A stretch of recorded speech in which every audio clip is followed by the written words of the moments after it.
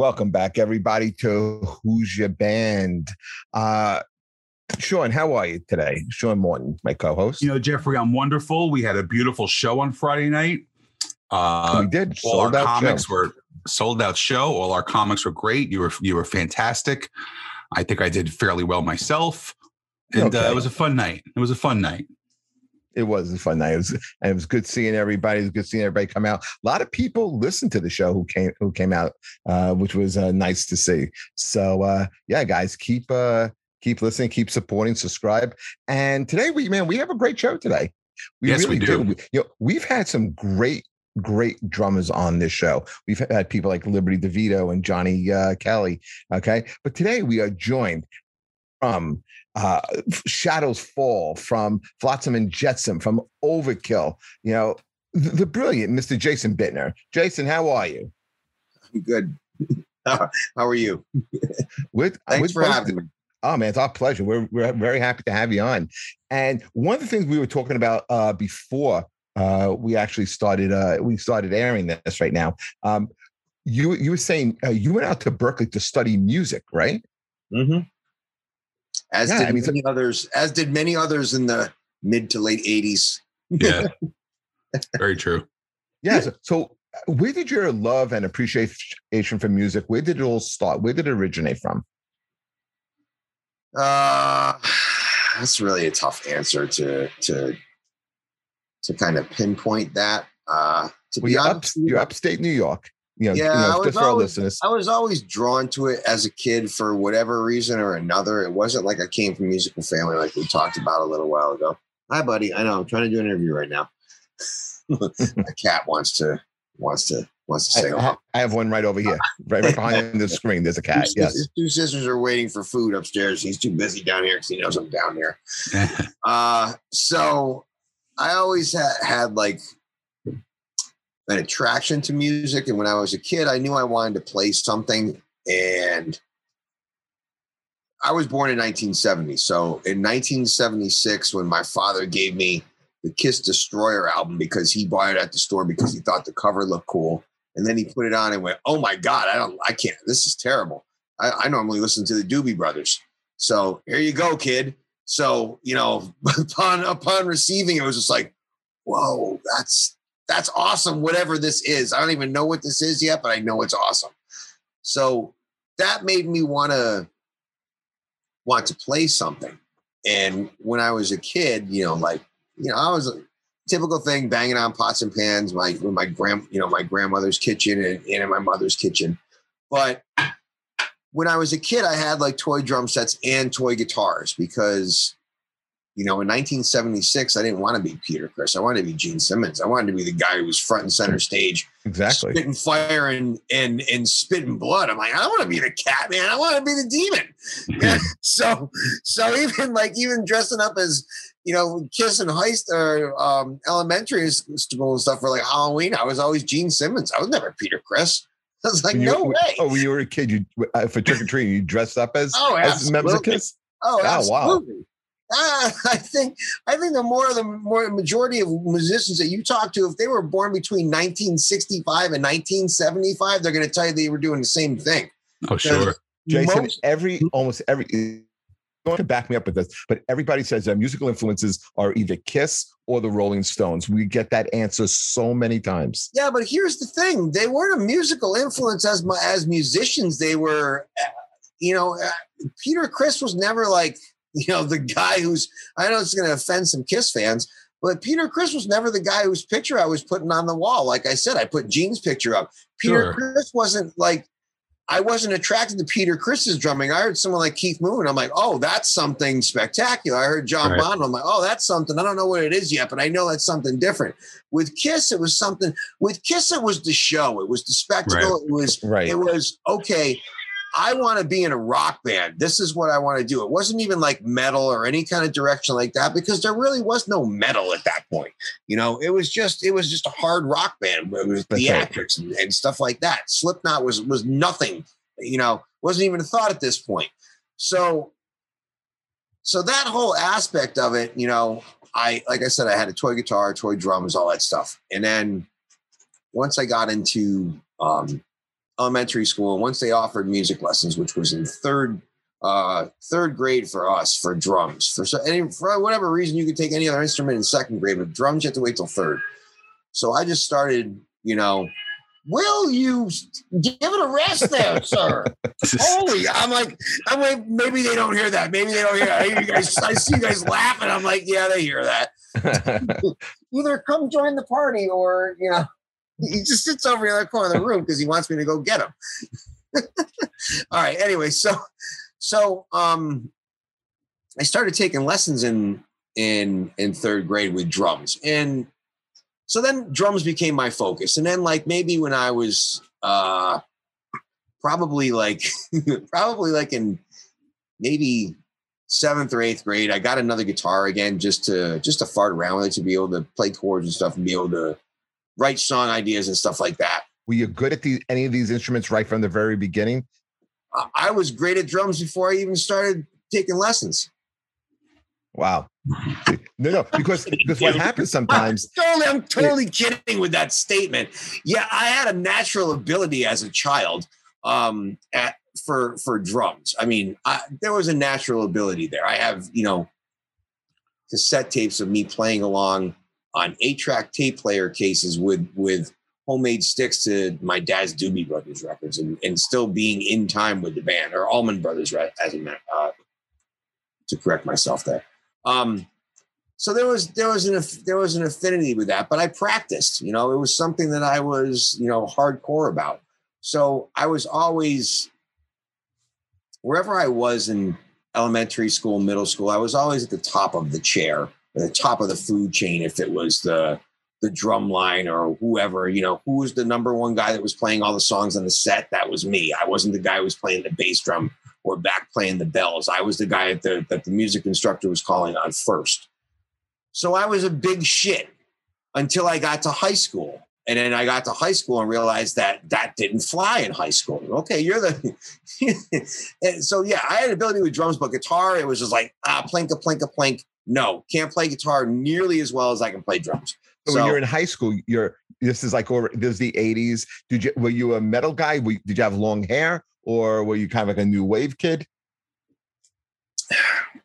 Totally not even there yet, but that's still a whole other part of the story. and now, to be quite honest with you, I totally forgot where I was going with this. You're in high school and you're not this shit anymore. You're not this shit anymore in high school. Yeah, you get to high school once I got to high school, flying. Started taking we're starting getting into marching band, and then having to be on the drum line, and then you're there as a freshman, and then you have the seniors who've been doing this, or the guys who just have better hands than you do, and then you're like, whoa, all right, now I have something to learn. So then that forces you to practice all that kind of stuff and get your chops up. And then once I got to Berklee, I'm leaving here as as a local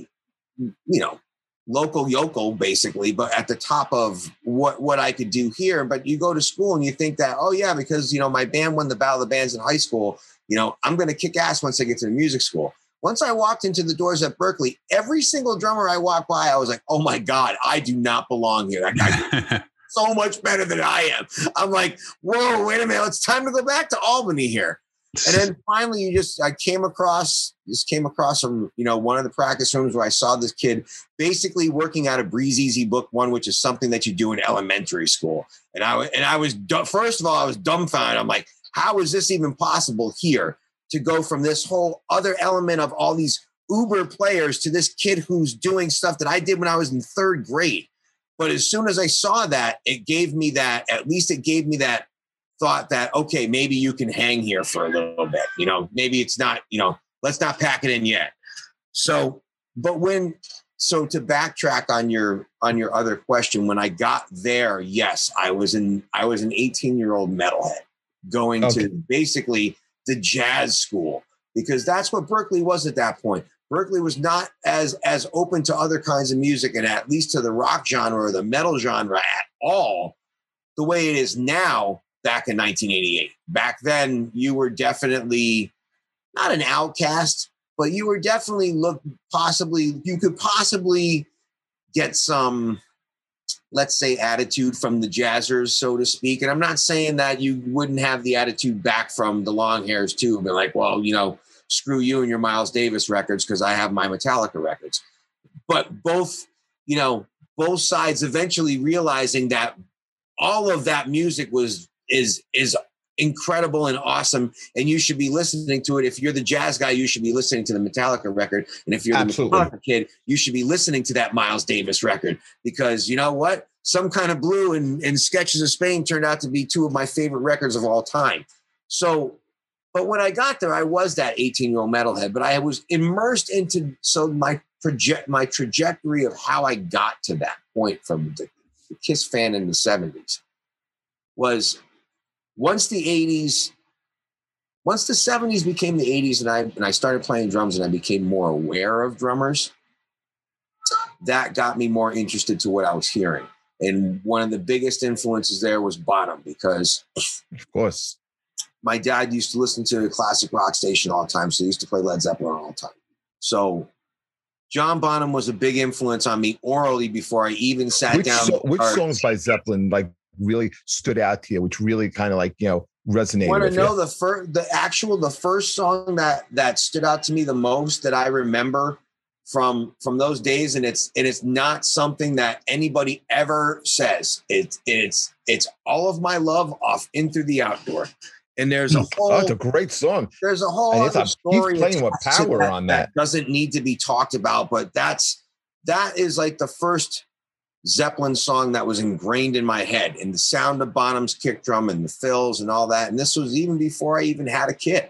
So I went through that, and then once MTV hit, it was a total influx of all these different kinds of musics at once. And I was day one of MTV. My grandmother used to work for Schenectady Cablevision, and I used to stay at her house during the summers. And I just happened to be flipping through the channels, and all of a sudden I flip across what ended up being Rat Child by Iron Maiden. But at the time, I'm like, what is this with the monster on TV?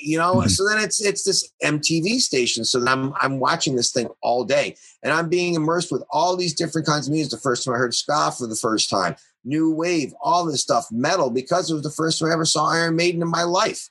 So with the advent of MTV, I became a huge Police fan and a huge new wave fan. Split Enz is still one of my favorite bands to this day. So I was heavily influenced by that kind of stuff, but really big time into the Police. So I'm already going through the trajectory of all the greatest rock drummers of all time.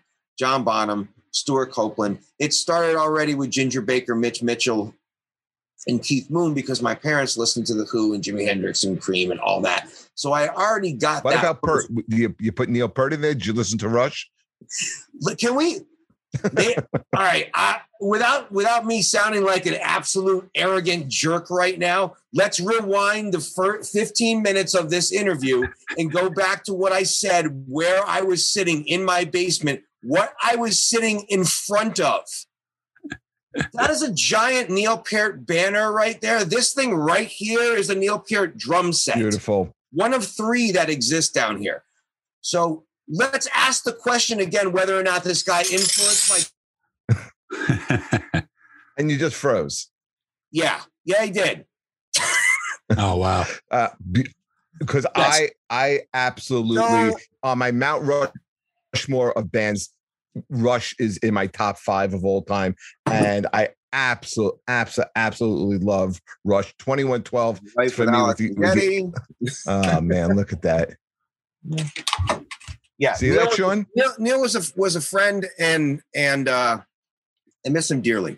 He was the biggest influence in my life, but we hadn't even brushed upon that subject yet. But anyways, did you play in a high school band before you went to college? Did you play in a band in high school?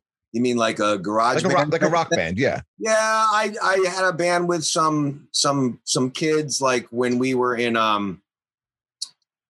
the freshman year or sophomore year? No, it might have actually been freshman year. Freshman and sophomore year because I went to one high school, and then we actually moved up the street into a different house, but we moved out of the one school district to the other. So I had to switch for my last 2 years of high school.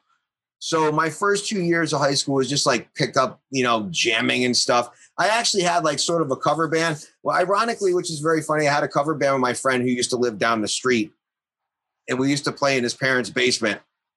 but he's my friend who I still do studio work with, and I have been for the last 30 years because he has a large recording complex out about a half an hour from where I live. But ironically, we had a band together in high school.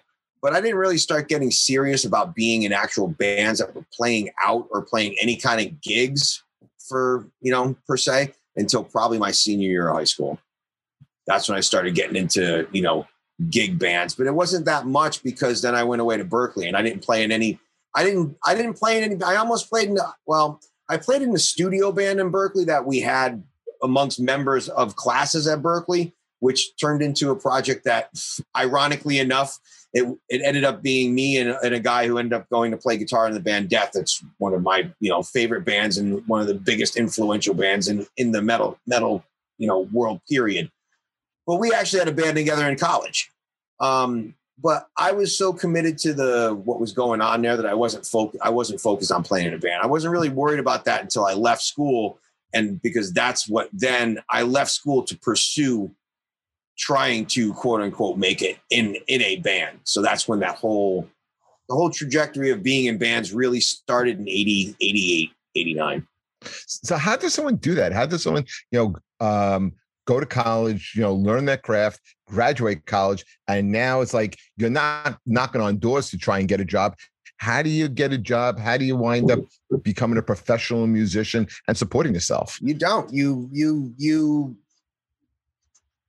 leave and drop out of school because you think it's the good idea to do in 1989 after going for a year. You move halfway across the state to Missouri with some dudes that you formed a band with, and then you realize a week after getting there that, shit, this was a fucking stupid idea.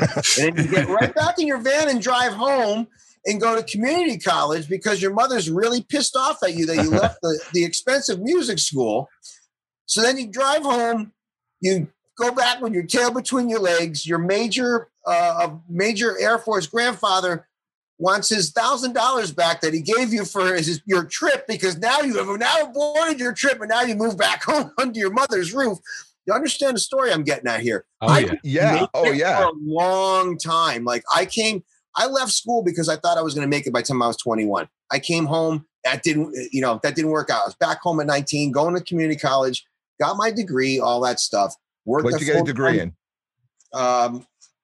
My first one was humanities and social sciences. And then I went back to school again for a 2-year because once again, this is farther down in the story. I was in touring bands for a little while, came home, thought it wasn't the thing I wanted to do, went back to school again for computer sciences because I was working a computer job, and got literally 3 courses away from graduating. And then I got the audition with Shadows Fall, and then I went on to becoming a professional. So that's kind of like a wild trajectory where you're like, hey, I don't know if I really want to be in a musician anymore, and I want to go into computer programming. Well, you sort of asked a question that made me jump to what I just said. So like, you have to remember there's another kind of 10 years of things that happened in there. It wasn't just like I came up from school, all of a sudden, let's be a computer programmer.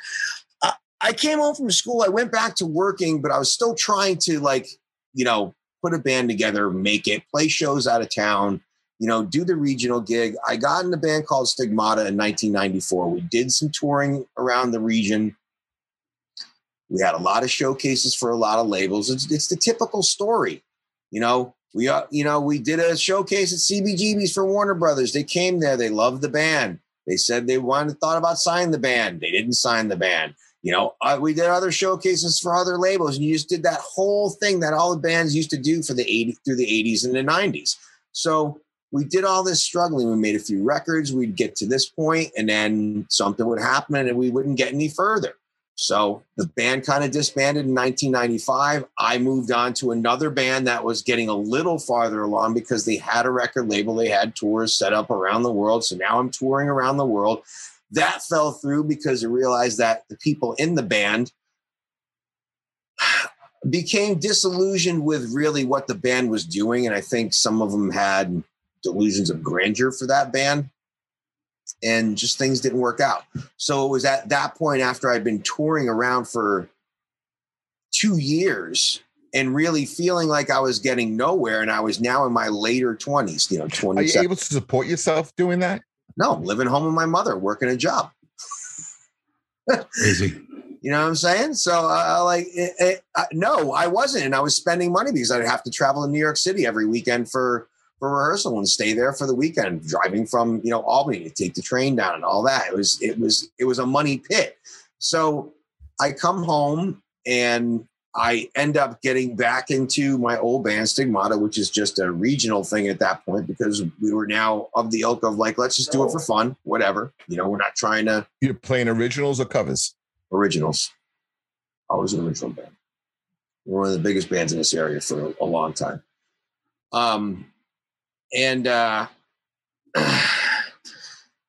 Anyways, I got a little diverted once again here. So it was to a point in time where in 1998, I was pretty disillusioned with this band. And I was like, all right, that's it. I'm coming home. And at that point, I had a chance. I had taken a leave of absence from work. I was working for the state too. I was working for the Department of Motor Vehicles. Now I took a leave of absence as a clerk. When I came back, I got offered a promotion and a chance to go up into the computer room, which, okay, there you go. Career trajectory. You're in your later 20s.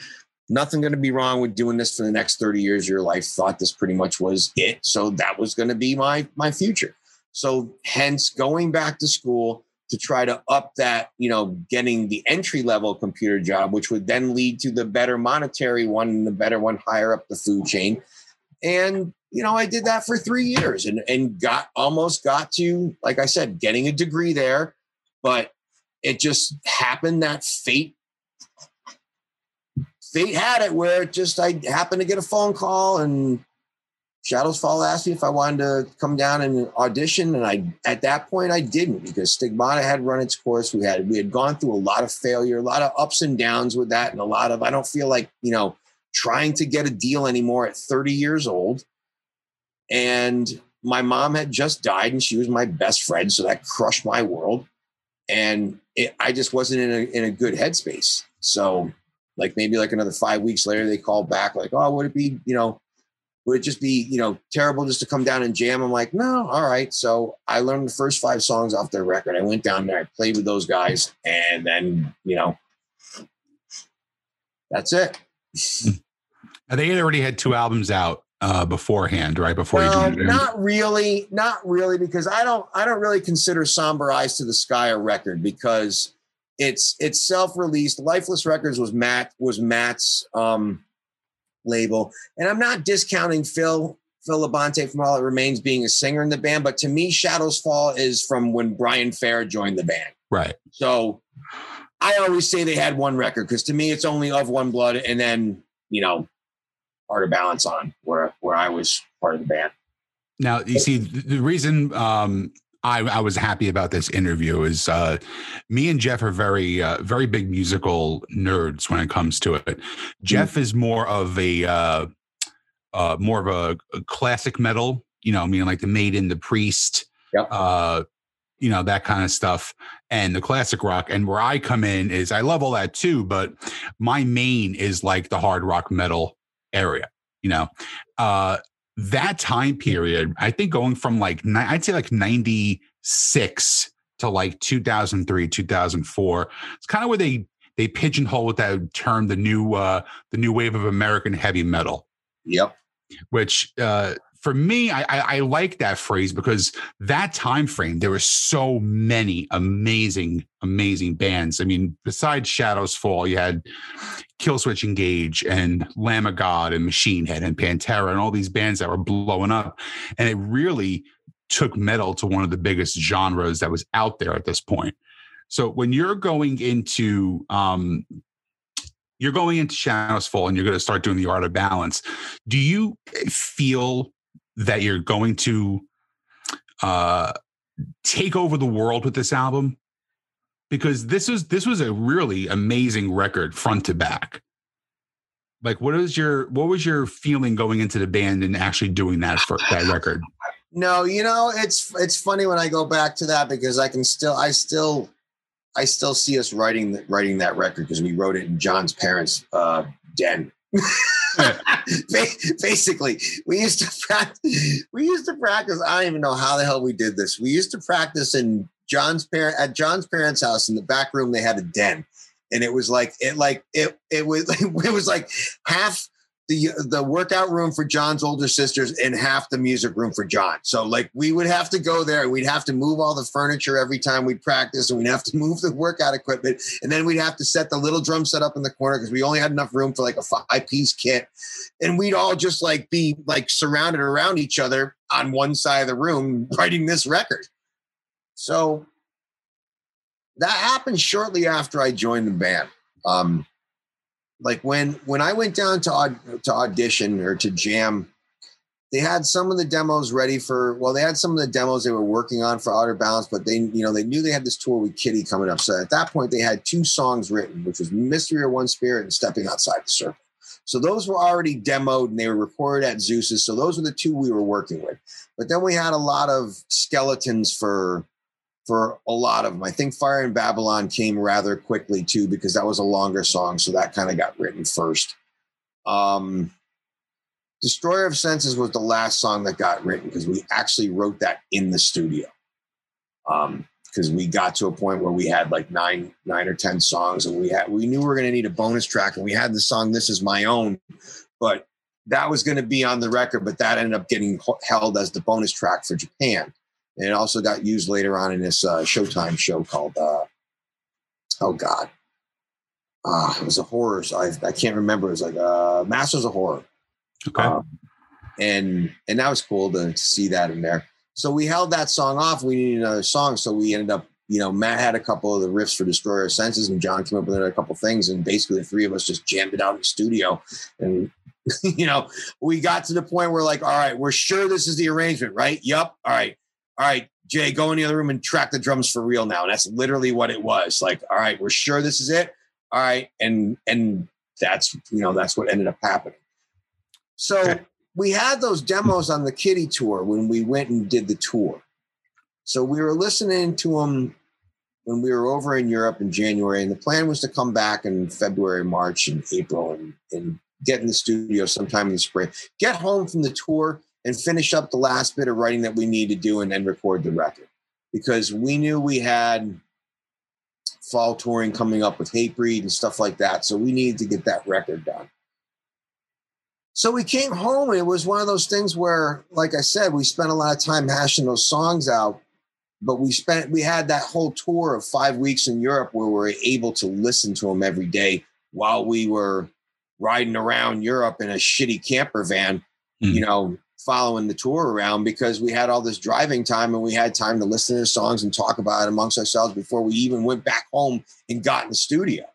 So it was good that we had that time to do that. And then once we came home, we kind of just banged it out. And when we got in the studio, it was fairly quick when we did it. I did, it's funny because Zeus still has the snare drum head on his wall, the snare drum head off the drum that I used on the record. And, I did 7 songs the first day and 3 songs the next day. Drums were done in 2 days. That's crazy. Yep. So now you tour with Kitty. What was the next tour after that? Was that something else, or did you go around to a lot of time touring with Kitty that year? As a matter of fact, it started out as one tour, and then it turned into like, we kept joking. We're like, we're just going to tour with Kitty for like our whole career, because we ended up doing 2 stage tours with him too. I think it was, or it was either that, or it was just a really long summer tour. It was like so long ago. So we started with them. It was January and February of 2002. Right, that was 2002 in the summer. All right, yeah. So it was right into the summer, because 2003, us and Killswitch were on Ozfest. Right. All right. So we toured with them for like 4 weeks in Europe, and then we came home. We had a spring tour or something, some short thing that we did with All That Remains, and then we did this short tour called the White Trash Thrash Attack, and it was 2 weeks on the East Coast, and it was us and Lamb of God, and this was back when we were in vans, Right. And then for 5 weeks in the summer, this was the tour. It was Kitty. All right, now I have to remember who was direct support. Was it Killswitch or Poison the Well? It was Kit. I think it was Poison the Well. It was from the top down. It was Kitty, Poison the Well, Killswitch, us, and this band called Hotwire.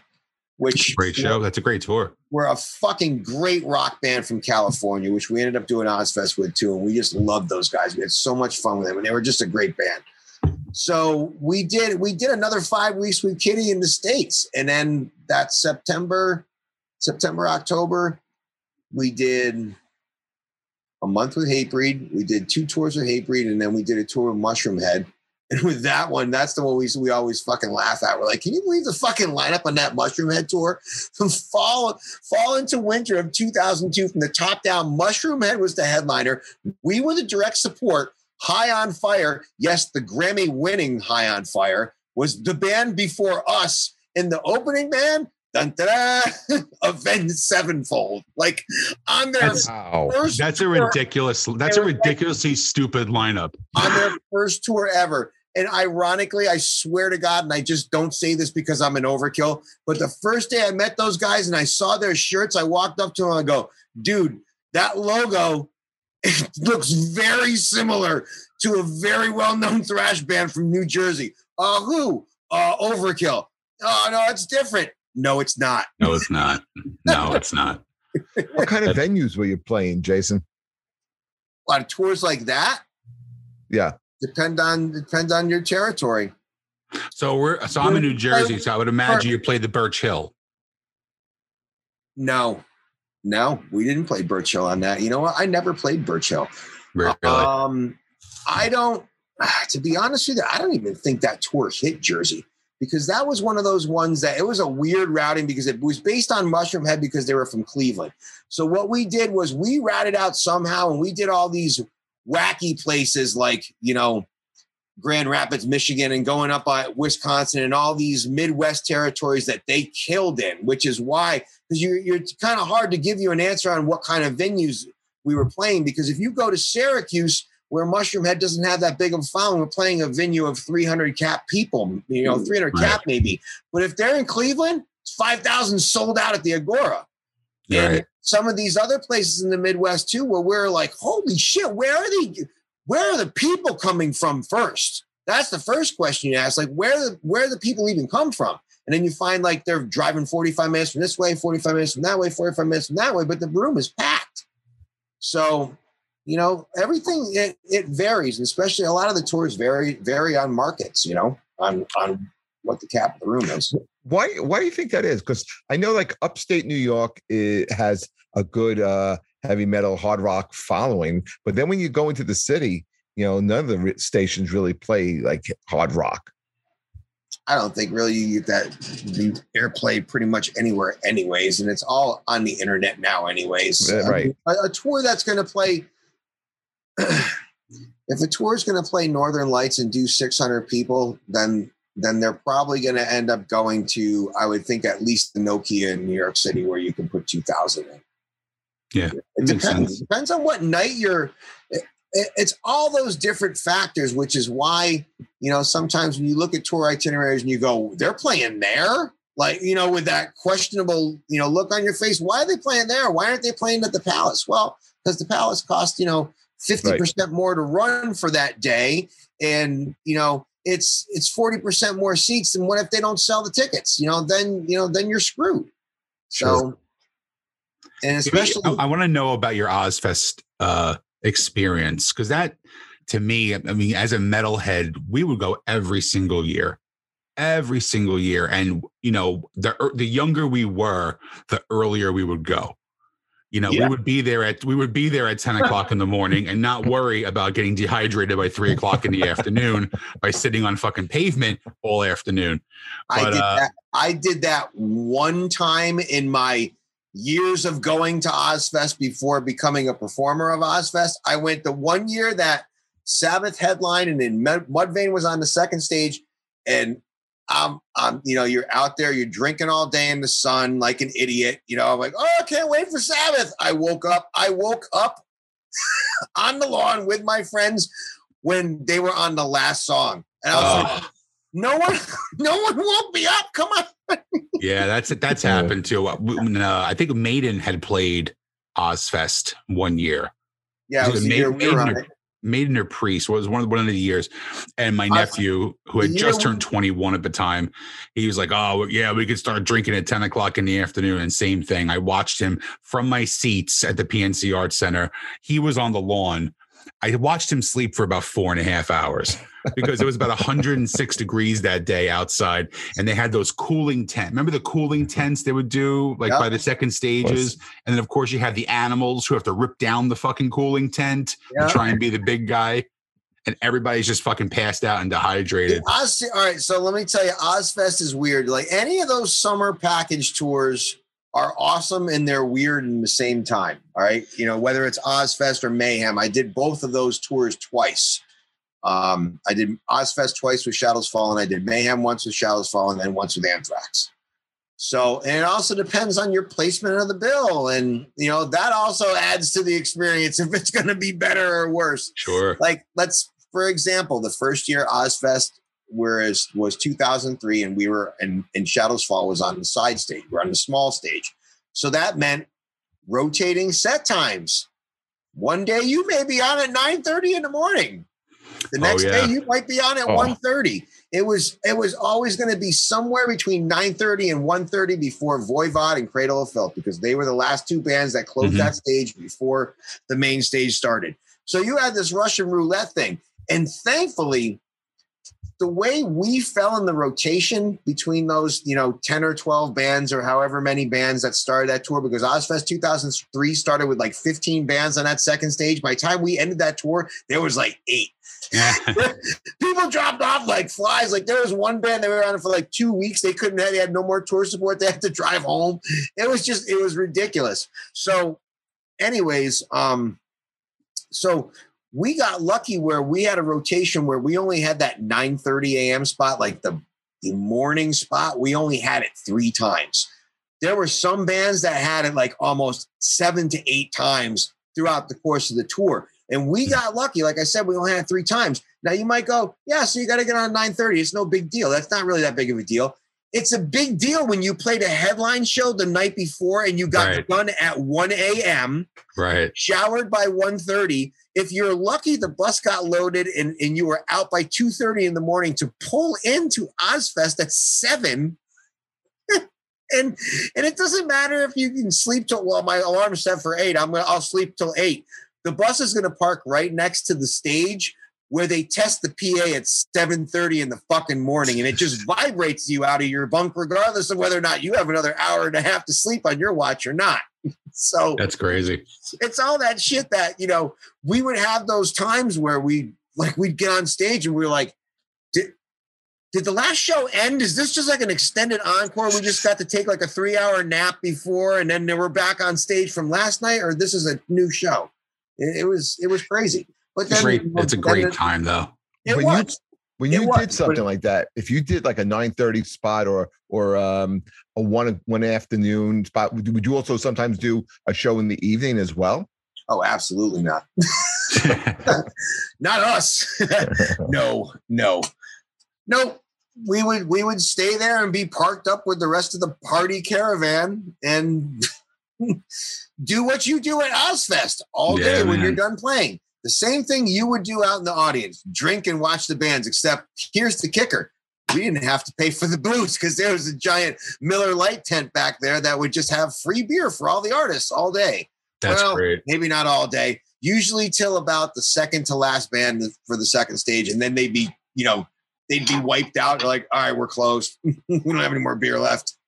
That's great. I used to love when, back, in the late 90s, I had a very shitty regional band as well, but like we had a big rehearsal space that a lot of guys got picked up on from Roadrunner. So we were friends with the guys from El Nino and the Step Kings and bands like that. So Step Kings, Mike Watt was one of my fucking closest friends at Berkeley, and one of the most amazing drummers who plays a 3-piece kit. Yeah.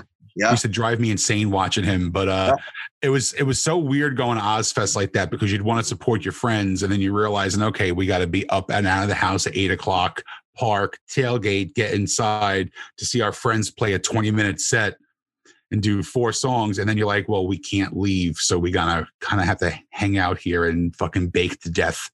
for the next 15 hours. But it was a great time in music, and that's one of the things I love about that time. A lot of people hate that whole. I hate even saying the word new metal.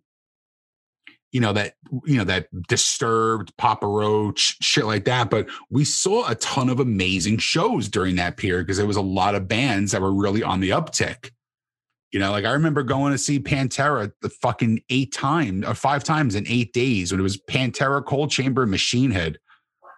That's a fucking ridiculous tour.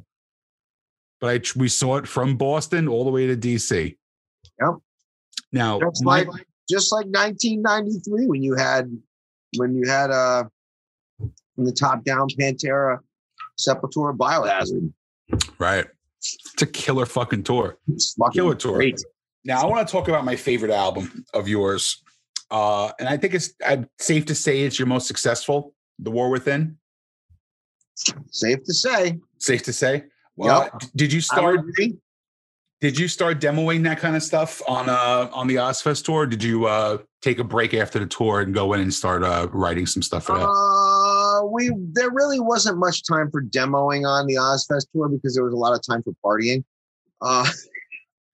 I don't mean it that way. It wasn't like that's a 9-week tour. Let me put it to you this way. We had good intentions. We're like, yeah, we'll bring the studio out with us. It's 9-week tour. We're going to have a lot of downtime on Ozfest, blah, blah, blah, blah, blah. Give me a break. We're going to party every single day. It doesn't matter that we got done at 11:30. What we would do, though, we were productive on some stuff because, if we got done at 12 o'clock, we had the 11:30 spot, you're done at 12 o'clock. We would go eat lunch. We'd wait an hour. We'd pull the weights out of the bus and we'd be working out while the second stage was still going on. So it wasn't every day where we were just, wasting our time. But when you're in the middle of a 9-week tour, and plus all the off days from Ozfest, which are a lot, we were playing headline shows, or we were playing shows with Cradle, or we were playing co-headline shows with Killswitch. We were still working.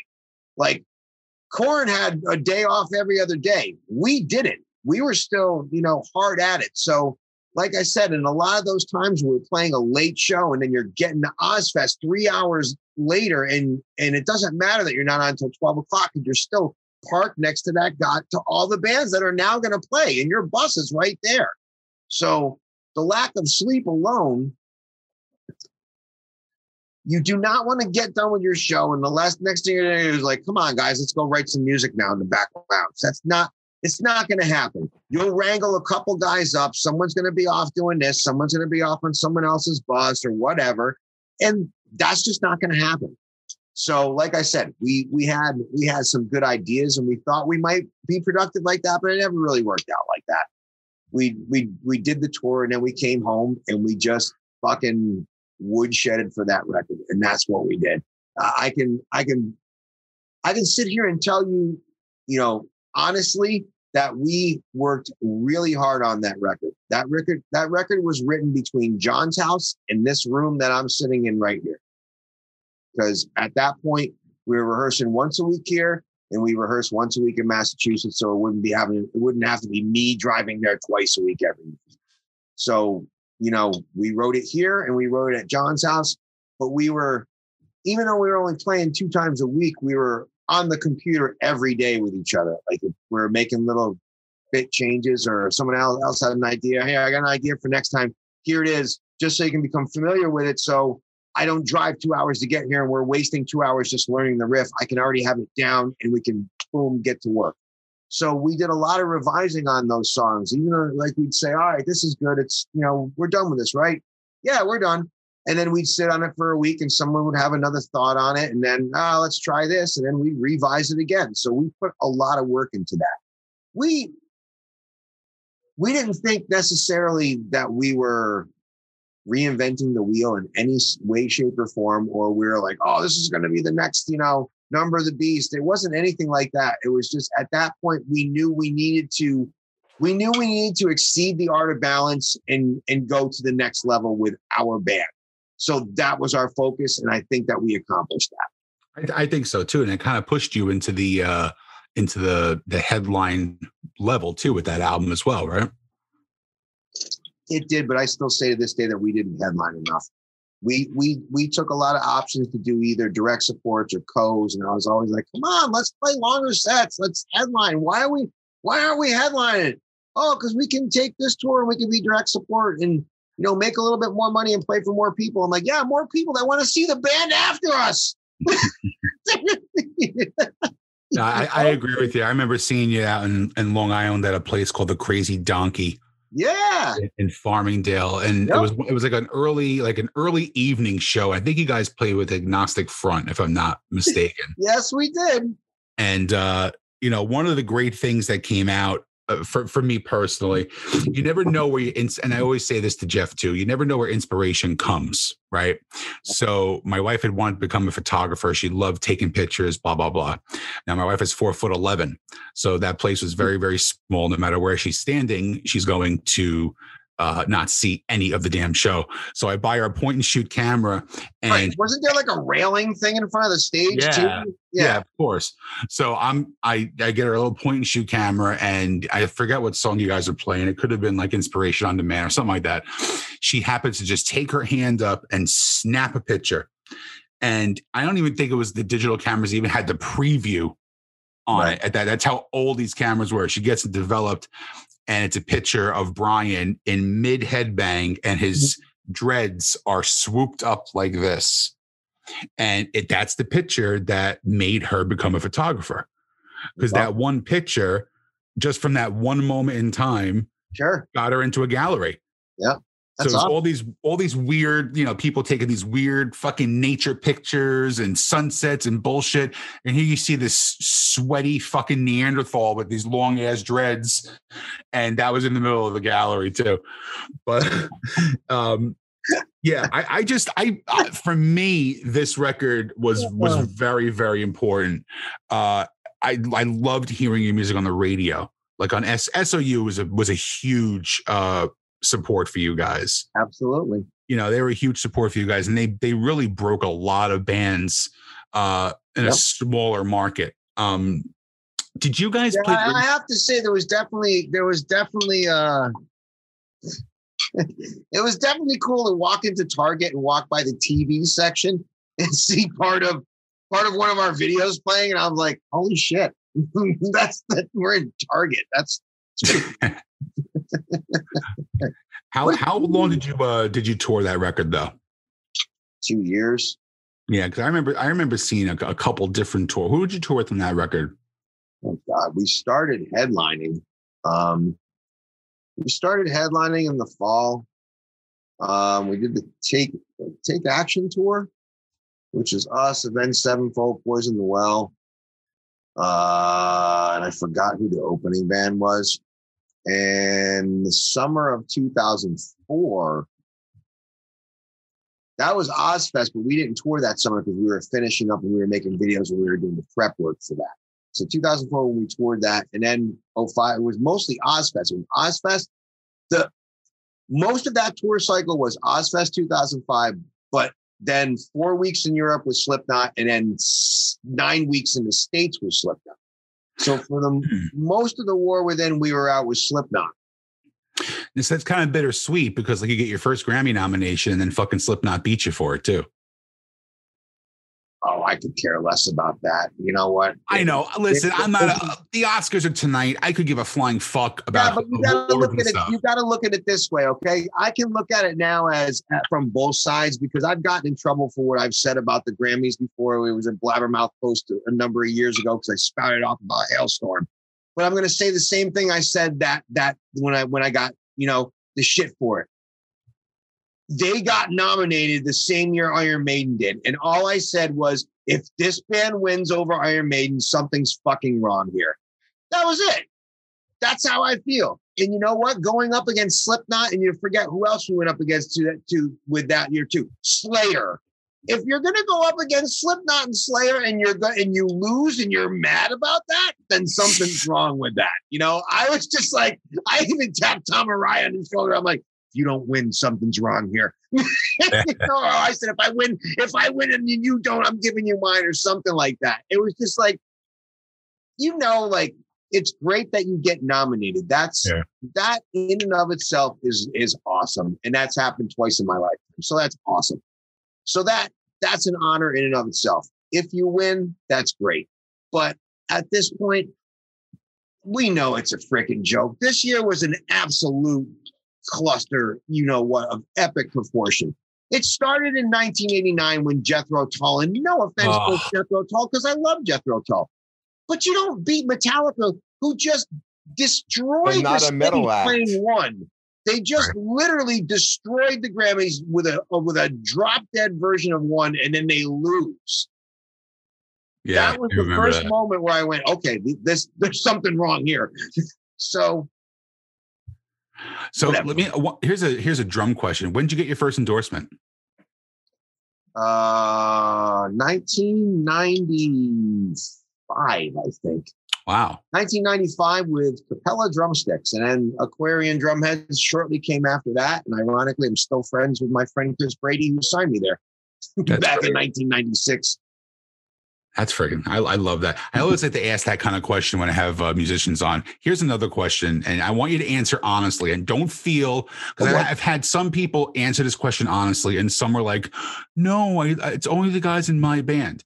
If you had to put your band together, okay, and anybody, dead or alive, okay, who is your band you're playing for? Finish this question. If anybody looks at you seriously and goes, oh, I would just make it my band, that would be my dream band, they're full of shit. Exactly. So that's what I'm saying. Like, we get that a lot. The only guys that I can tell you right now that I can tell you seriously that I would believe that would be Dimebag and Vinny, or Eddie and Alex Van Halen. Those would be the only guys that I would believe, yeah, I wouldn't sacrifice my guys in my band. Exactly. My band, I love my band. Would I replace everybody? Absolutely, I would. So give me your dream band. So you're the drummer, obviously. I don't even know though. See, I don't know, because there's so many great people out there. Okay, I've been lucky enough to share the stage with some amazing guitar players and bass players throughout my career, regardless of sessions, live jams at trade shows, whatever. So I played with some amazing players. But to be honest with you, the dream band, I don't know. Who's a couple that come to mind? Love to sit down with Alex Lifeson and Geddy Lee and play some music. I'm not telling you that I would want to play Rush songs with them. I would love to play some music with my favorite band members that are still left from this band. Who's your favorite person that you jammed with that you never played in a band? Person I've jammed with? Yeah. That's a hard one too, man, because I've played with some amazing players. As far as guitar players, Marty Friedman definitely takes the cake. You know, I made a record with Marty back in 2012, I think it was. And that was just an awesome experience. I mean, bass players, I played with Stu Hamm and Billy Sheehan. So I had Billy on the show, and Billy's just one of the greatest musicians to ever walk the planet. That's awesome in my book, you know. So I want to fast forward a little bit to Overkill. And now I told Jeff, and you know, I have to say this too. You know, I've been lucky, you know, that I jammed with the great Alexi Laiho from Children of Bodom many years ago, just farting around when we were on tour together. And, you know, I also played with the late, great Dimebag Darrell. So greatest, I still to this day is the greatest metal guitar player to ever live. Yep. You know, so I want to fast forward to an embarrassing story, and Jeff loves when I do this because I do have a lot of embarrassing stories when it comes to music and wrestling and things like that. Back in the day, and you're in Overkill at this point, right? Yes, and I do want to get back to that last question. What I do want to say though is my current band right now, I wouldn't trade those four guys for the world. Well, that's what you're supposed to say. That's what I can tell you. I fucking love being in Overkill. I love being part of this band. I love the dudes in this band. I've known these guys for a long fucking time, and I'm really happy where I am. What did you think of the Ratskates movie? Which one? The Born in the Basement thing? Yeah. Well, that's Rat's version of the way some things happened in the band's history. So I liked it. That was an interesting movie. You have to also remember too, I saw that movie many years before it even came on net. I mean, I have that DVD. I have this DVD when I bought it at a store when it first came out. Really? So I've seen that, and I knew that story before I even joined Overkill. But it was nicer to then rewatch that movie and then go, Dee Dee, did this really happen? You know, Right. something like that, whatever. So back in the day, I had a little fact check down. Yeah, you can fact exactly. I had a little condition called sleep apnea. And then I had surgery later on to fix it. But I was at an Overkill show at the Convention Hall in Asbury Park, New Jersey. Mm-hmm. So Overkill being a Jersey-ish band, it was a very, very packed show. They were filming a DVD. Because of my medical condition, Jason, I tended to fall asleep a lot. And then in the middle of Elimination, which is a blistering song, I wake up and I see a camera on my face because they were filming me the entire time sleeping during a fucking Overkill show. Yeah. That's totally something they would do too. They really did. And I believe it's on the DVD. But how did you get that gig? That's a great fucking gig. I didn't even hear Blitz now. Hey, JB, come here. Take a look at this. Yeah, exactly. Look at this asshole. Pretty much. Who the fuck falls asleep at one of the loudest concerts? He would have been climbing up on the drum riser because we have this little area where he's got his little area down here behind Derek here, but it's right next to my drum riser. So there's a lot. We have a lot of interaction throughout the show. So that definitely would have been one of those moments where he would have came over between songs and he would have been, and I would have been like, what? That guy over there, look at him. He's fucking sleeping. Pretty much. So that happened. That's happened to me too. When I was still playing in Flotsam and Jetsam, we played the Viper Room in Vienna, Austria. The guy passed out on the monitor right in front of Mike Gilbert, like passed right out on the monitor while we're playing. So the monitor is blaring right into his ear, and he's sleeping on it. Yeah. I've been there, Jason. I've been there. Sorry. So how'd you get the call for Overkill? Knowing Bobby and Dee Dee since 1990. Oh, okay. That's really way back. Okay. That's the. I tell everybody that's the beginning of it because it really is because that's how long I've known those guys. I literally met Blitz and Dee Dee backstage at Slayer at Mid-Hudson Civic Center in Poughkeepsie on the Seasons of the Abyss tour. So it was right after I become friends with Dave Lombardo, and I'd gone to like a number of the shows on the East Coast leg. So I go, to the show in Mid-Hudson. I'm going backstage to meet Dave, and I'm back in the area that they have for VIPs and stuff. And I just look up and I go to myself, I go, oh shit, that's Blitz and Dee Dee right there from Overkill. And they're just like, it was like the high school dance. Like I'm on one end by like some end of the catering table. They're on the opposite end. No one's talking to anybody in the room. So I just like walked over like, hey guys, can I get an autograph? And I had them autograph my sticky pass. I still have that. I texted it to him one day. I was like, hey, look at this. Where the fuck did you get that from? So that's like the first time I met those guys. And then my old band opened up for them in 1993 back at a club that we used to have here called Saratoga Winters. And I saw Blitz before the show and I begged him, like, please watch my band. Just, I don't even care if you like the band. Just please, just watch me play drums. and yeah. All right, kid, whatever. So comes time for my band to play, and sure as shit, Blitz and Dee Dee looked over like one song in. They're both standing there, stood there the whole entire 25 minutes that we played too. I was like, holy shit, and it's funny because Bobby still remembers that story because he tells it to people. He tells it to people all the time. I'm like, I go, because I'll start it and I'll be like, yeah, I opened up for these guys when I was like 23. So I used to play in like this, death metal makeup band. And someone will be like, no way, I don't believe that. I'm like, Blitz, did I not play in a makeup band? Oh, yeah, I did. He goes, I still remember walking over you and going, Jesus Christ, you got enough drums you got to pack up now? I'm like, yeah, that's the way it is. That is the worst part about being a drummer, though. Yeah, it is. So it really sucks. So that was really it. But then I met Tim Mallory, who was their drummer for years, like a year later. And Tim and I became friends. So that's really where my affiliation really started to happen with those guys because, now I was there before the show, at other shows, driving the shows. I'd pick them up before the shows. I'd take them to places after the shows. So I just became the Albany, New York Overkill dude. So, just becoming we were friends for so many years. And then I went on and did my thing with Shadows Fall, ran into those guys in varying places, touring, crossing paths. Actually, one time, 2006, I was out in LA for NAMM. Overkill was playing at the Whiskey. I showed up, ended up going up and jamming Elimination with those guys. Nice. And, and then just in 2017, they had Eddie filling in, but they knew Eddie wasn't going to be permanent. It was one day in February, my phone rang, and I looked down, I see Bobby. I'm like, what's he calling for? Because I'd usually get a phone call when it was near time, hey, we're coming to town. Should I put you on the list?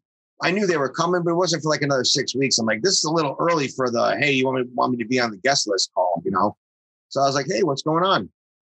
And he's like, me and Didi are, and the guys are talking about making a change, and we want to know if, you would be interested in being a part of the band. Is it bear shit in the woods?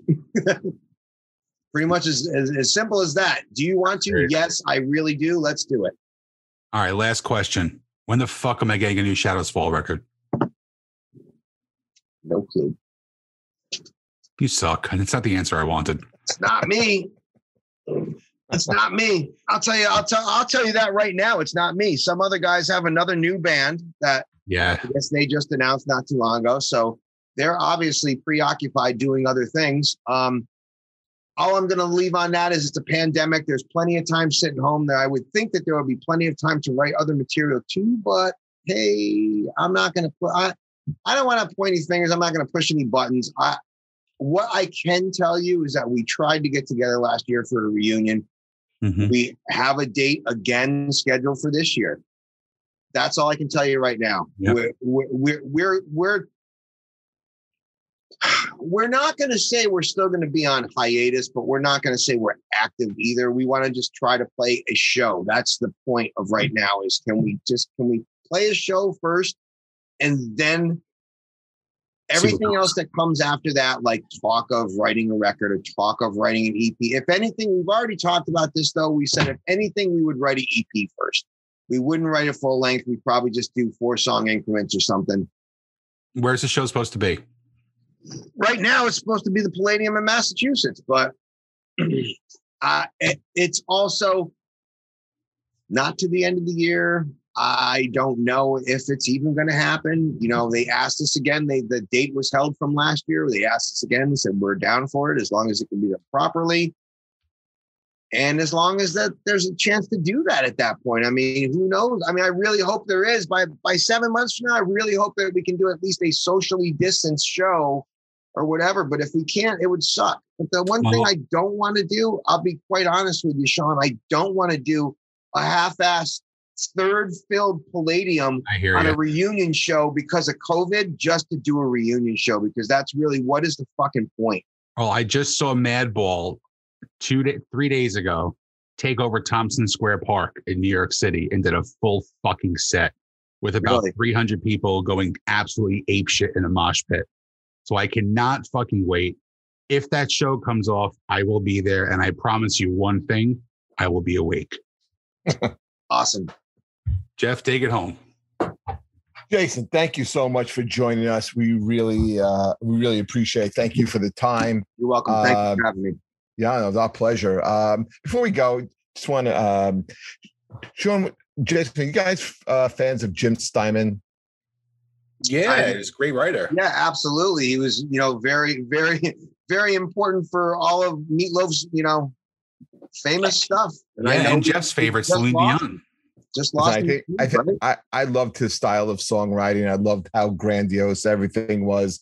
Yep. I never really thought he got enough credit in the mainstream that he probably should have. But he passed away this week. I just wanted to acknowledge that and just give my condolences. And just in case people hadn't heard it, those people know he was a great, great songwriter. He wrote, not only for Meatloaf, but he wrote for Air Supply's Celine Dion and Bonnie Tyler and so many other artists. So just wanted to tip the hat. Only there. Jeff can fucking bring up Air Supply when I'm talking about fucking Hatebreed and Shadows Fall and fucking I was Overkill. just about to go. I'm like, yeah, he wrote Bat Out of Hell, and he goes, yeah, and he also wrote for Air Supply. I was like, he wrote one of them. It was a great song called "Making Love Out of Nothing at All." Jason, this is what I deal with every fucking week. Song too. Every fucking week I deal with this, Jason. Every fucking week. Listen, we didn't bring up Pat Benatar. We didn't bring up The Irishman. We Nothing didn't wrong bring with up the Pat fact that I Benatar. worked in A&R. We didn't bring that up this week. So you're ahead of the game, Sean. Give up. Nothing wrong with Pat Benatar. I couldn't even make it all the way through The Irishman. Thank you. Did you make it On through that note, Did you make it through the first hour and a half? There was only 45 minutes left to go. And I'm like, I can't do it. But you made it through the first hour and a half, right? Yeah. Okay, so you saw me in The Irishman. That's good. That's good enough for me. Okay. All right, guys. Thank you so Thank much. you, We have Jason. another great show scheduled for next week. Please continue to subscribe. Thank you, Jason. Sean, I'll talk to you during the week. see Take you care, guys later. everybody. Thanks again, Jason. You're welcome.